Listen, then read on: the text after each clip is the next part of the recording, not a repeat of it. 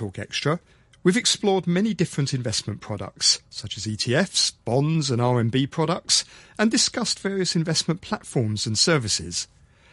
This morning, we'll learn about some of the attitudes and habits you should develop to help you become a good investor.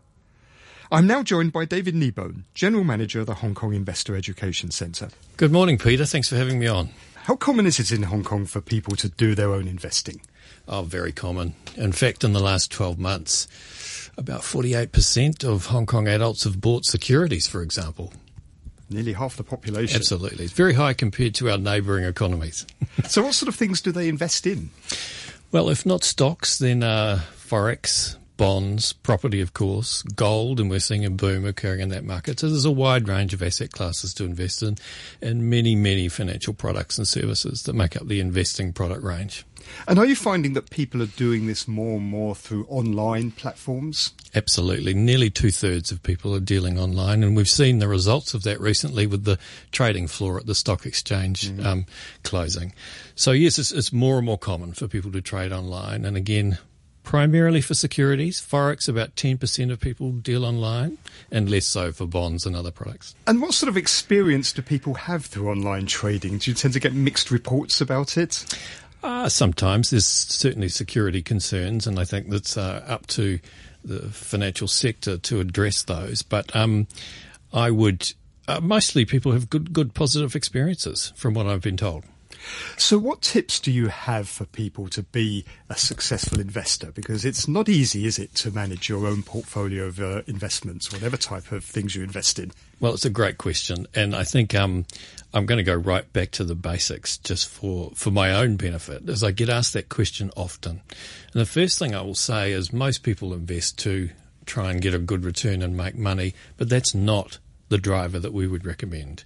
Of course, it's what you want. What are your investment goals? Are you investing for 20 or 30 years for retirement, for 5 years for your children's education, for something you need to buy next June? Once you've answered those core questions, then you can begin to think about what types of products might be right for you, what risk level is right for you. Should you be investing in growth products, or should you be investing in more conservative products that will allow you almost a more guaranteed form of return? Are you investing for capital gain? Do you need to make money from the investment? I.e., many retired people have to invest to generate an income. There's some very essential questions which I'm afraid aren't asked and answered often enough currently in Hong Kong. So the starting point then is set out your investment objectives and the time horizon you need to invest on, and then presumably you can move on to developing an investment strategy for yourself that hopefully will meet those objectives. Is that the idea? Absolutely, and the key we would always recommend is diversification. Certainly spread your investment dollars over a wide variety of asset classes, which is easier said than done, especially with many Hong Kong families having so much tied up in property, but it is important. So one of the ways to develop good investment habits is to learn from your mistakes and the mistakes of others. What are some of the common mistakes that people make when they start investing? Well, it's a very emotional subject in Hong Kong because of Lehman mini bonds, because of the experience that many people have had, not just in the last 10 years, but via some other issues. We would, of course, encourage people to do as much homework as possible. When we look at people that have experienced losses, probably less than 10% actually claim to have read the documentation thoroughly. Now, it is tricky, and if you do put the time in, of course, which we'd recommend, and you don't understand things, then we urge you to seek clarification on the terminology or the clauses that are written, especially in the terms and conditions. If you're not comfortable with whatever the product is, as basic as it may sound, don't buy it. If there are alarm bells ringing, it's probably not a good idea, and I'm afraid you only need to look at some of the experiences that people had, not just via Lehman, but unfortunately ELAS and some other experiences. We can see some Bitcoin horror stories going out currently along with other cryptocurrencies. You've got to know what it is you're investing.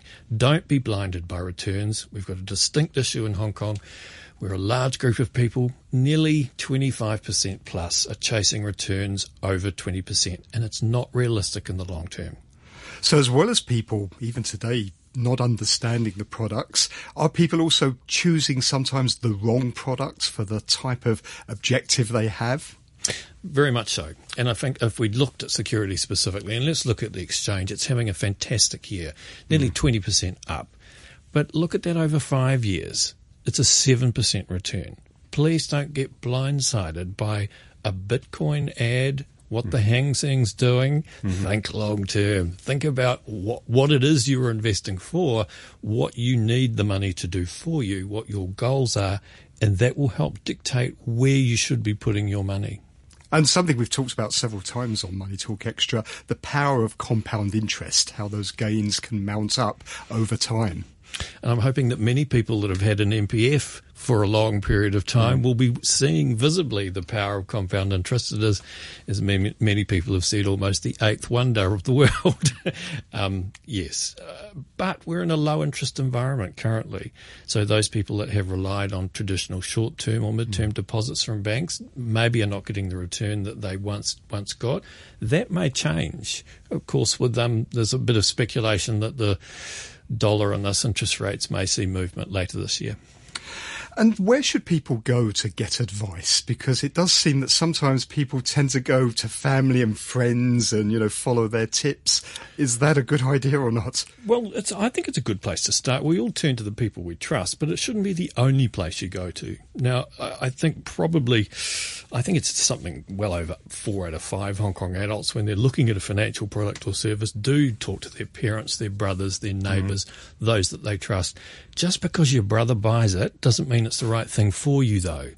Even if a number of people around you are investing in a specific security or asset class, does not mean it's right for you. Please read financial blogs, talk to professionals in this area, look at the Chin family website. We've just set up an investor portal with a number of investor experts on video and tips and various things.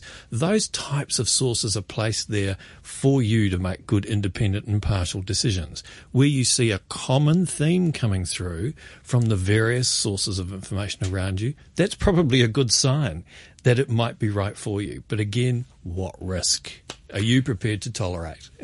Now, unfortunately, there are investment scams around as well, aren't there? And sadly, too many people have been suckered into some of them. What should we be on the lookout for? Well, I'm afraid if it sounds too good to be true, it often is. Now, while that saying may sound trite, it is real. And the experiences I've had in working with the Hong Kong police for the last 4 years have really, really surprised me just how vulnerable many educated Hong Kong adults actually are.